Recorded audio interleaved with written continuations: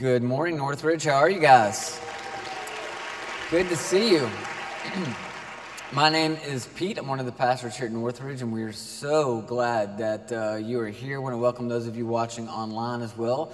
We're grateful that you're with us. If you're a guest, it's your first time, we're so honored. We're not going to embarrass you or ask you to stand or anything like that, but we do want you to know that we hope that you'll feel right at home.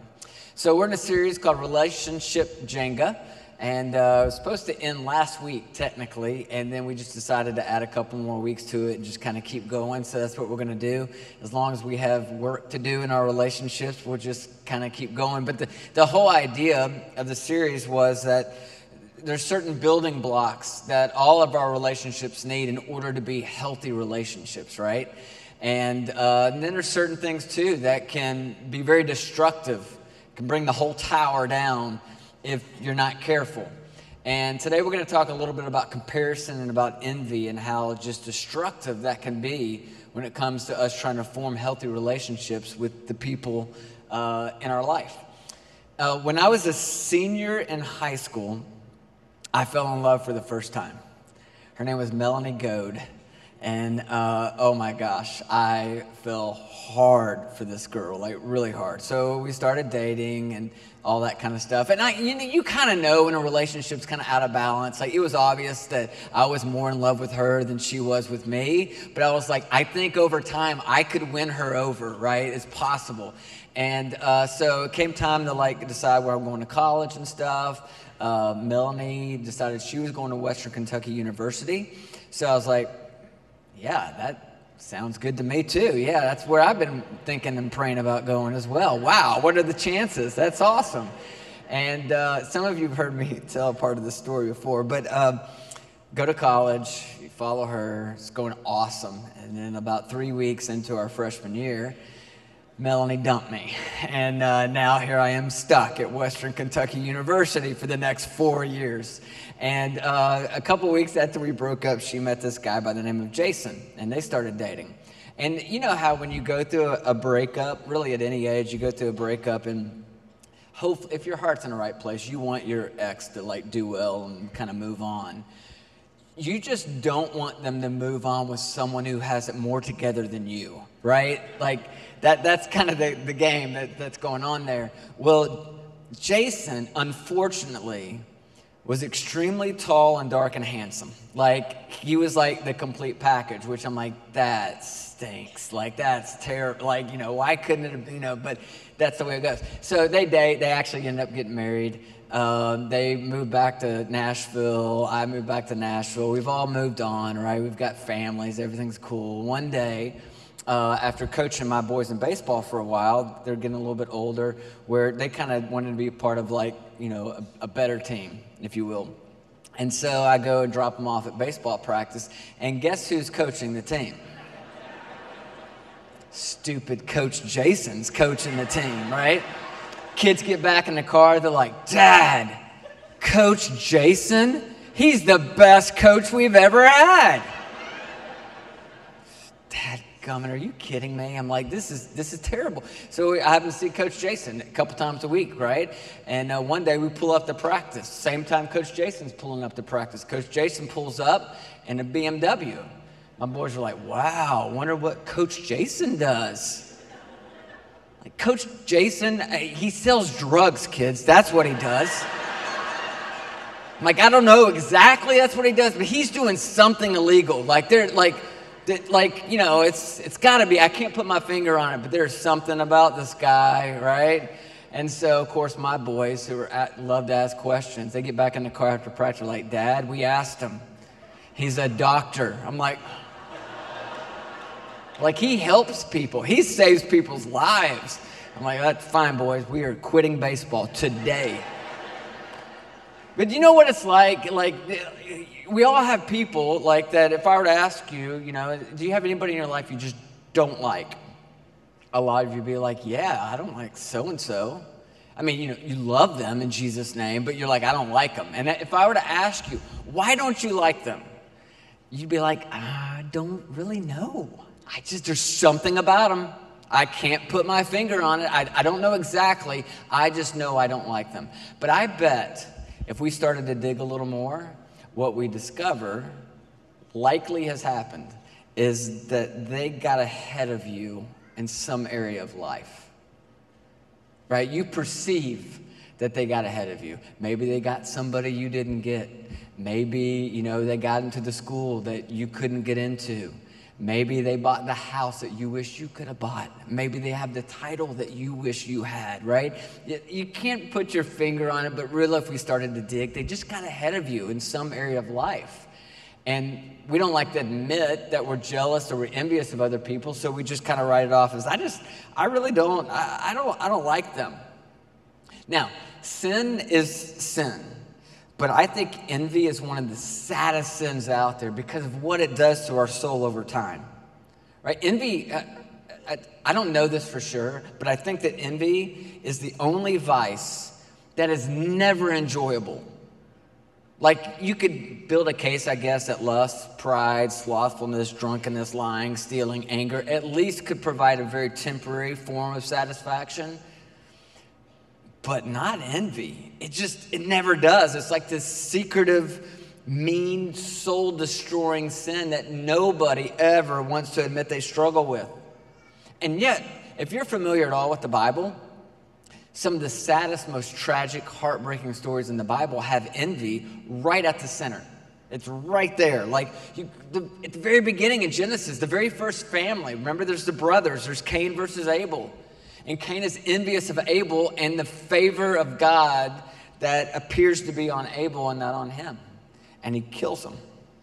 There's Isaac versus Ishmael. There's Jacob, who is incredibly envious of his brother Esau because of the relationship that he has with their father. Joseph's brothers were so envious of him that they threw him in a pit and sold him into slavery. We're told that Leah is envious of Rachel because she had lovely eyes. Saul tries to kill David because he's envious of him. Miriam and Aaron, we're told, are jealous of Moses because of the position of leadership that he had that they didn't have. Matthew 27, we're told, for Pilate knew that it was because of envy that the religious leaders handed Jesus over to be crucified. It's all over the place. In almost every major story, we see some kind of layer of envy destroying a relationship. And so then we have to ask, okay, so why would we exactly talk about envy and comparison in a relationship series?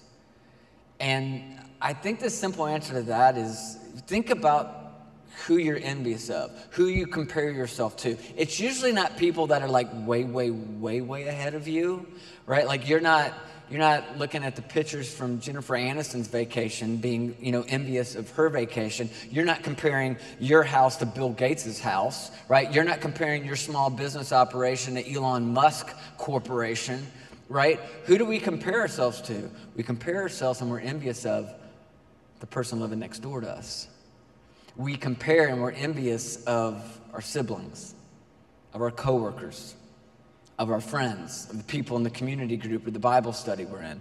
We become envious and we compare, sometimes even to our spouse. It was Aristotle who said, envy grows naturally in a relationship between equals, right? It breeds in proximity.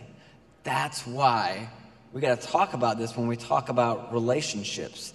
It's destroying many of our relationships. And envy is like disliking God's goodness to someone else and dismissing God's goodness to yourself. Envy is desire plus resentment. Envy is anti-community. It goes against everything the Bible teaches us about relationships and health. I'll give you an example. Paul tells us in Romans, many of you have heard this before. He says, rejoice with those who rejoice and mourn with those who mourn. It's like that's how community's formed, right? It's the way it works. You see someone who has a win in their life, celebrate with them. You see somebody heartbroken, meet them in the midst of that heartbrokenness, right? And instantly that empathy creates a connection.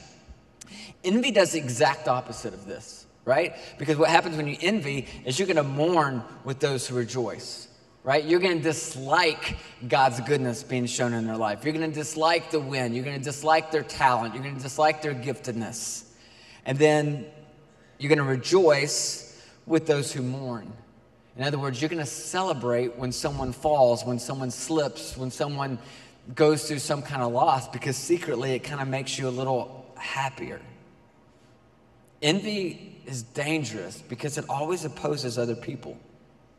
Sins like greed, lust, usually those things are about like the simple gratification of your own desires, but envy seeks not only self-gratification, it seeks to diminish the one that I envy. So envy is not just that I want more. Envy is I want you to have less, right? That's what makes it so kind of dark. Now, how do you know if you struggle with envy and comparison in your life? Let me just give you a couple questions that might kind of help you out a little bit. Do you find yourself belittling the accomplishments or the talents or the appearance of others in an effort to sabotage the person to whom you feel inferior? So you think about like the conversations you've had over the past week around the family dinner table or maybe with your roommate late at night. What are you talking about? Like, is it just a lot of negative talk that's belittling other people, what they're doing? You don't like their motive. You don't like the way they're doing it. You're suspicious that maybe they're somehow cheating to get ahead, but it's just a lot of negativity to sabotage the people around you. Are you secretly pleased when a friend or even a loved one suffers a setback? Who do you secretly want to see fail? Isn't that's just so dark. Like if I asked you to raise your hand, if you struggle with that, nobody's going to raise their hand. We're all too embarrassed to admit it, but I'll tell you, that happens to me from time to time. Time to time, I hate this about me. But if I'm honest, every once in a while, like there's somebody, again, I just don't like them. And I just think to myself, man, I just kind of hope they trip and fall on their face. And that's so dark. Are you exhausted from trying to keep up with everybody in your life? Are you broke from trying to keep up with everybody in your life? Are you allowing what others have to keep you from enjoying what you have? It's like you can't even enjoy God's blessings in your life and God's goodness to your life. You can't enjoy the relationships you have. You can't enjoy the job you have. You can't enjoy what you drive or where you live.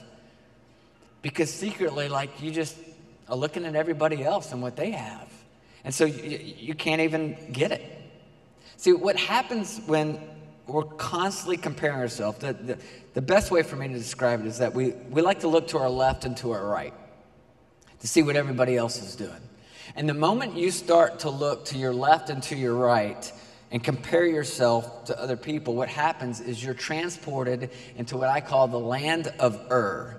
E-R, the land of Ur. It is a land where everyone is richer than you, skinnier than you, taller than you, hipper than you, happier than you.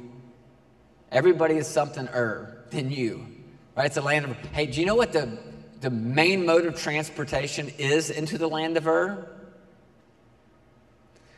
Social media.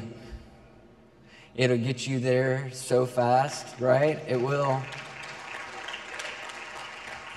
Everybody clapping.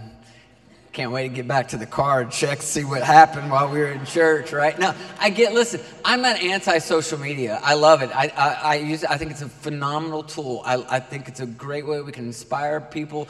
We can point people towards God's love. We can encourage one another. I love keeping up with a lot of you guys and stuff. I enjoy it. I really do.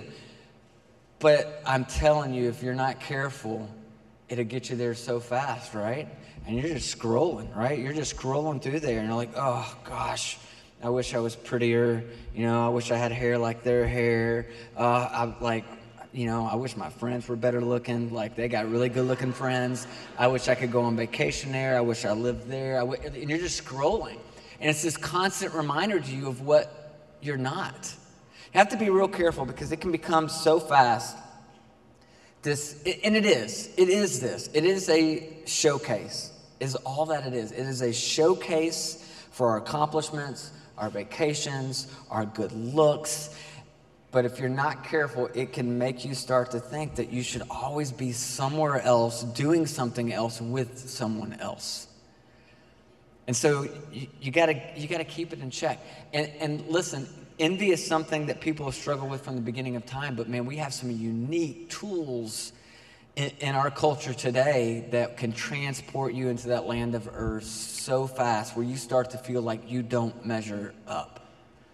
Now, because this has existed for so long, the wisest man who ever lived several thousand years ago, King Solomon, actually had this beautiful little piece that he talks about envy in the book of Ecclesiastes, chapter 4.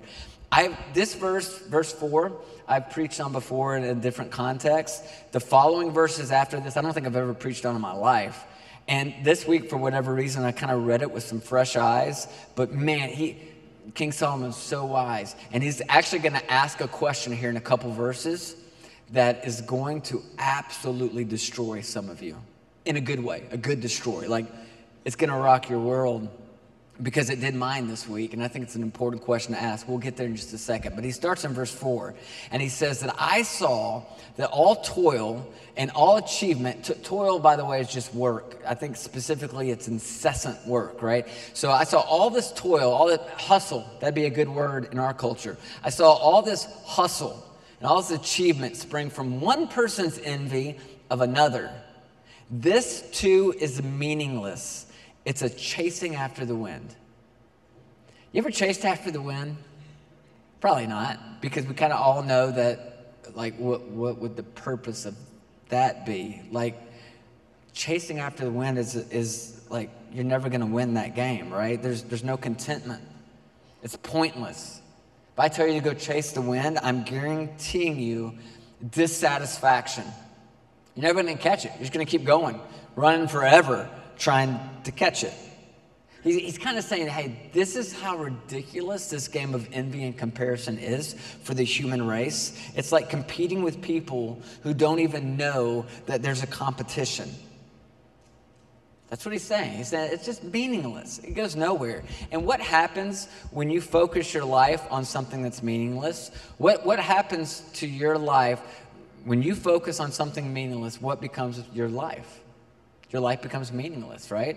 When you focus on something meaningless long enough, then your life becomes meaningless. He says, it's just this chasing after the wind. He goes on in the next verse, he says, fools fold their hands and ruin themselves. Better one handful with tranquility just being peace, right? Serenity, worry-free. A life that I think the vast majority of us would love to live more than the 2 weeks of vacation that we get in a year, right? He's talking about like a peace of mind. You ever met someone that just had tranquility, peace, they were worry-free, like there's something about them that's unbelievably attractive, right? Because you think, I want to live my life that way. He said, better one handful with tranquility than two handfuls with toil or hustle and chasing after the wind. And the obvious comparison he's saying is that many of us have given up one handful of tranquility for two handfuls of hustle, trying to work so hard to keep up with everybody else in our life.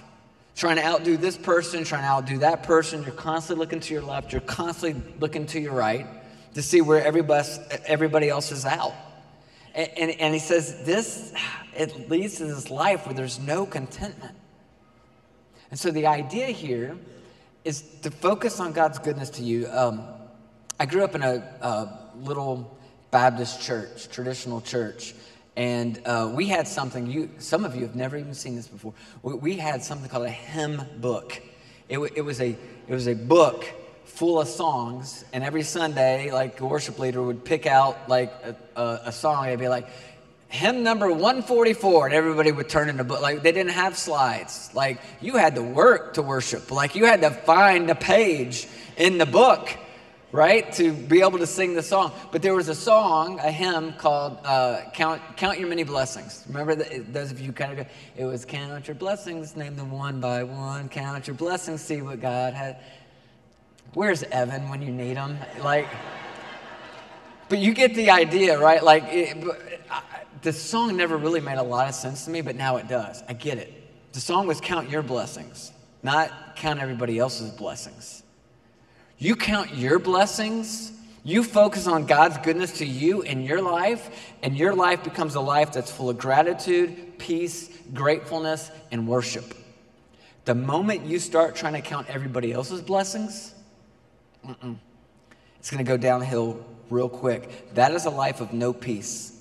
That is a life of striving and hustle. That is a life of chasing the wind. And it seems silly, but man, oh man, how many of us have traded one handful of tranquility for two handfuls of toil and work and striving and comparing and trying to keep up with everybody around us. Next verse, verse 7, he says, again, I saw something meaningless under the sun, which when he says under the sun, it's just a phrase for I see something meaningless here on earth, right? He says, there was a man all alone. He had neither son nor brother. That's an interesting phrase there, because sadly, in this culture, you couldn't leave an inheritance to a woman. And so what it's saying there is there's this guy, he's all alone. He literally has nobody to leave his wealth to. Everything he's working for, like his life, he has nobody to leave that to. And it says there was no end to his toil, no end to his hustle, right? The guy just doesn't stop. He's working himself to death. Yet his eyes were not content with his wealth. For whom am I toiling, he asked, and why am I depriving myself of enjoyment? This too is meaningless, a miserable business. I love that. A miserable business. Some of you know all about that, right? Your life right now feels miserable. You're working hard, you're doing all the stuff, right? You're doing all the things. Like it's every day, I got to post this perfect picture. I got to find a filter. I got to make this just right. I want people to think I have it together. And I'm working so hard to try to make my boss happy, and I'm doing this and I'm doing that. And our kid turns 3 next week, and I got to have the Pinterest perfect birthday party for her, for him. Like, you're doing all the things, and yet you feel absolutely miserable. You see the question he asked? Oh, man, this question. For whom am I toiling? Man. So Solomon's like, there's this guy who's just doing more and more, and he finally stops. Right? Stops long enough to just ask a question. This is an important question. It's an important question for all of us, but especially for those of us, this is me, I'm kind of wired to naturally be ambitious.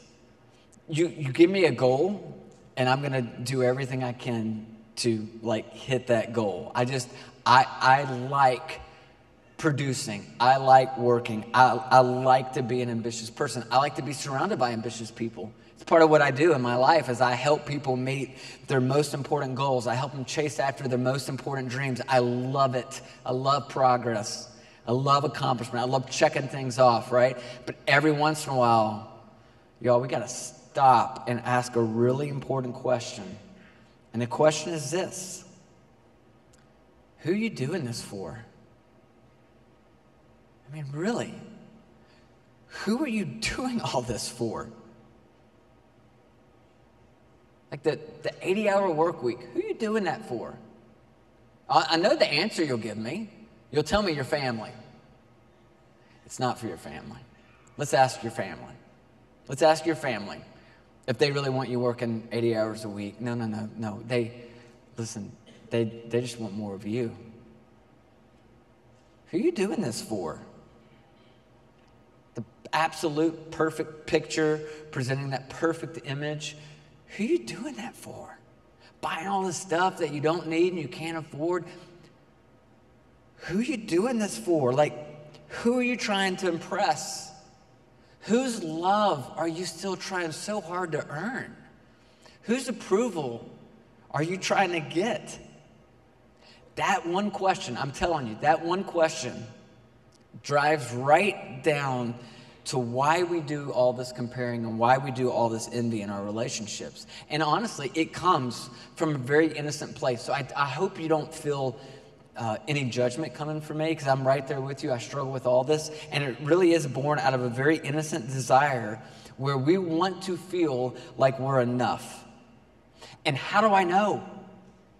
Right? How do I know if I'm smart enough? How do I know if I'm good looking enough? How do I know if I'm gifted enough? How do I know if I'm athletic enough? How do I know all these things unless I just look to my left and look to my right at the people around me? Like, how do I know if I'm enough? Like, it just seems natural. I'm going to look around me and see how everybody else is doing as a parent, see how everybody else is doing what they're doing in their marriage, to see what everybody else is earning at work, see what everybody else is doing in athletic. Like, how else do you know, right? I mean, how else do I know unless I jump on my phone and flip through Instagram? If I'm doing all the right things, if I'm being the right person, if I'm surrounded with the right people, like, how do I know if I'm enough? If I don't look to my left and to my right, how do I know if I measure up? How do I respond to that constant voice in the back of my head that's saying, are you worthy? Are you enough? And the answer is simple, but it's not easy, right? The answer is, well, to really know if you're enough, stop looking to your left and looking to your right and look up. Because looking up is the only way you can truly find an answer to this question of, am I enough? And listen, you're never going to experience God's purpose for your life when you're always looking over your shoulder and you're distracted by God's purpose for somebody else. You're never going to find it there. You're never going to find it there. You're only going to find it here.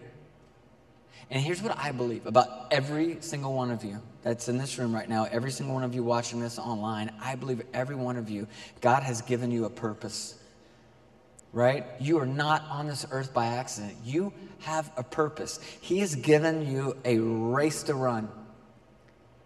And yet you're so concerned about what's going on in the lane next to you that you're missing the race he's given you. Stay in your lane. Just stay in your lane. Run that race. Don't worry about this guy over here that you think's going too fast. Try to keep up with him. Don't worry about this guy over here that you think's going too slow. Don't worry about her over there in that lane over there who somehow has a lot more stuff than you have, or her stuff looks better than you. Listen. Stay in your lane. Run your race. Parents, God's given you a race to run, right? You've got these precious kid or kids that God's given you. Stop looking at the other kid's birthday party and trying to keep up with that. Just run your race. Stay in your lane, right? Those of you who are married or dating, like, God's given you a race to run inside of your relationship. Stop comparing your relationship to everybody else's relationship.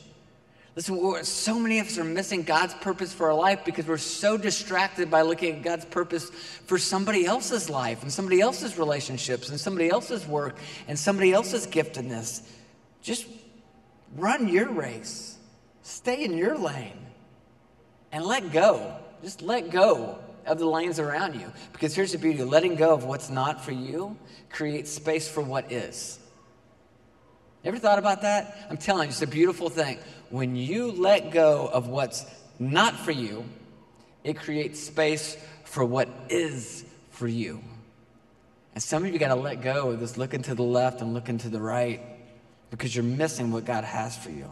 And as long as you look to the left and to the right to answer that question of, am I enough? You're never going to feel like you're enough because you're living in the land of and somebody's always going to be richer and prettier and skinnier and faster and happier, always. So the goal here is to learn to look up. The goal here is to begin to see yourself the way God sees you. And how does God see you? Let me just walk you through a couple verses. Isaiah 49 says, can a woman forget her nursing child and not have compassion on the son of her womb? Surely they may forget. It's kind of an interesting verse because the illustration he's saying here is that, hey, your mom, your dad, no matter how much they loved you, they were human. So is it possible that they could forget you, they could overlook you? Is it possible that maybe they didn't meet one of your needs? Absolutely. Not only is it possible, it's probably likely, right? But God says, I will not forget you. It's interesting because I know exactly why some of you look to the left and to the right trying to answer the question of, am I enough? And the reason you do it is because, unfortunately, you grew up in a home where for some reason your mom or dad could not give you the love that you deserved. I don't know why, and I'm sorry, it's heartbreaking to me that you had to grow up in that environment, but it left a void, right? And so you've spent your whole life looking to the left and looking to the right, comparing yourself to siblings, comparing yourself to coworkers, comparing yourself to friends and neighbors, trying to answer a question, am I enough, that your parents should have been able to answer for you, and they just, for one reason or another, couldn't. God says, they may have forgot you, I will never forget you. Jeremiah 31 says, yes, I have loved you with an everlasting love. Therefore, with loving kindness, I have drawn you. Everlasting love. I know exactly why some of you spend your life looking to the left and looking to the right, trying to answer the question of, am I enough? You know why? Because somebody promised you an everlasting love, and they failed miserably. Somebody looked you in the eyes and says, I love you, and I will love you forever. And they didn't. And it broke your heart.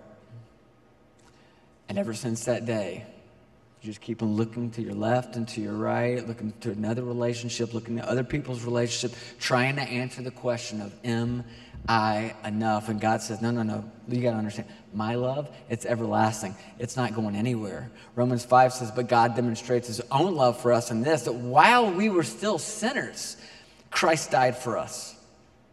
While we were still, see, I know exactly why some of you look to the left and to the right to answer the question of, am I enough? And the reason is because all you've ever known is conditional love. That's all you've ever known. In every relationship, in every environment you've ever been, it's conditional. If I do this, this, and this, they will love me. But if I do this, this, and this, they won't love me.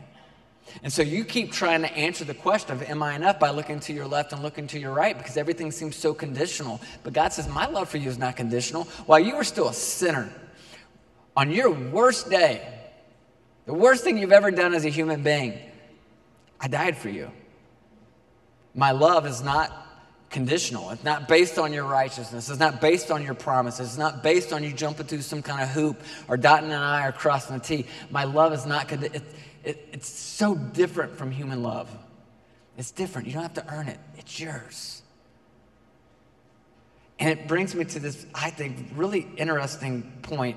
And let me say this before we wrap up, because this is so important. I don't think, and I could be wrong, I don't think envy is something that we ever completely eradicate from our lives. I just don't. I think it's not a problem to solve. It's a tension to manage. So no matter where you are on your spiritual growth continuum, you're going to wrestle with this from time to time, right?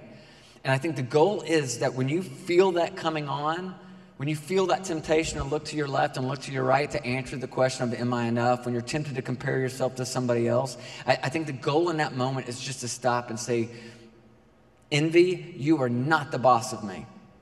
You're not the boss of me. I'm not falling into that temptation. You're not the boss of me, not today. I'm not going to chase the wind. I know where that leads, to complete dissatisfaction, complete failure. I'm not going to chase the wind. Envy, you are not the boss of me.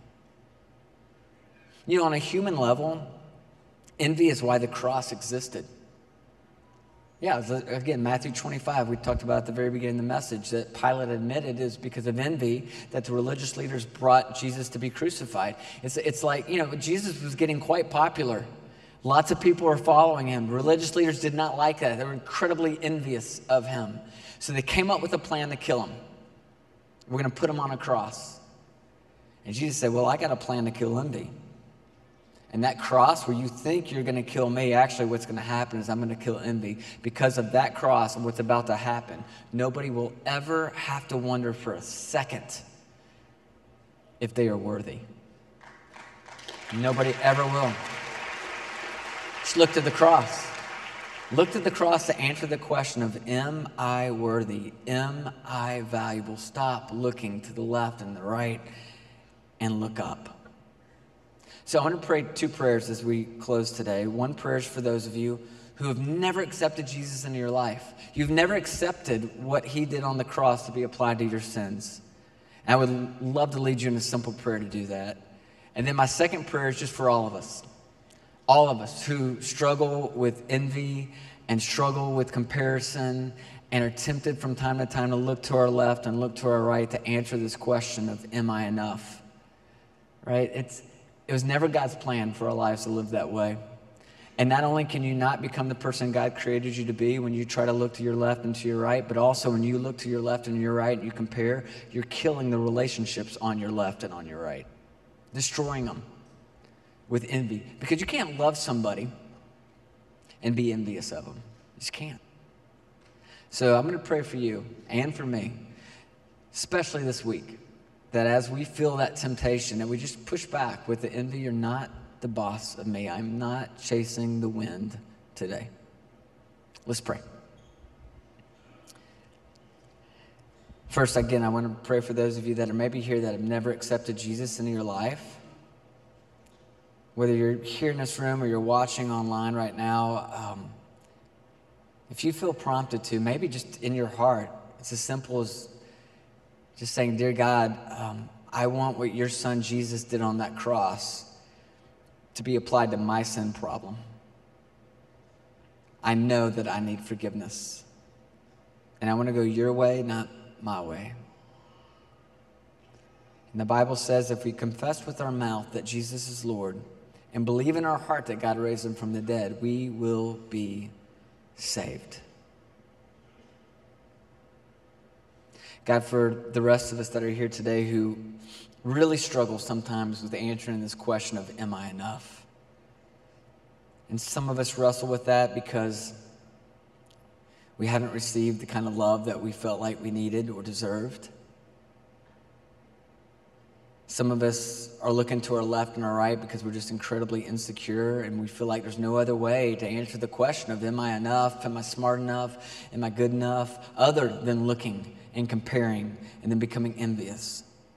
But God, I pray that today you will help us have some phenomenal tools from your word that remind us to ask really important questions like, who am I doing this for?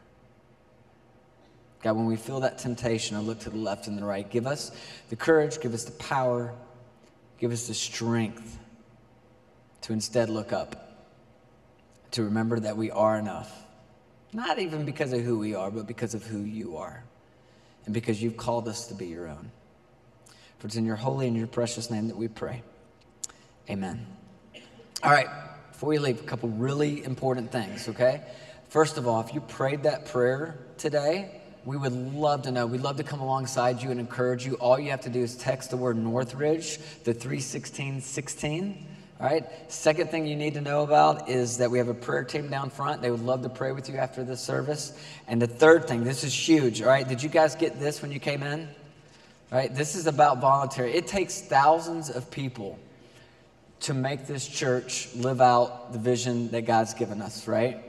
And we need your help. And so this pamphlet will walk you through all kinds of great volunteer options. There's also a QR code you can scan for more information or to sign up. But also right outside in the lobby in 16 Central, we have all these booths set up that represent all these different serving opportunities where you can actually go by and talk to somebody about what it's like, how much time does it take, what kind of people would be good at this. Listen, I think one of the most important things that you can do is to give your life away in the act of service. And we would love for you to join us, be a partner with us here, and help us continue to live out the vision that God has for us. So if you take a second to look at this or stop by a table on your way out, that would be awesome. We hope you guys have an amazing week, and we'll see you next weekend for Father's Day. God bless.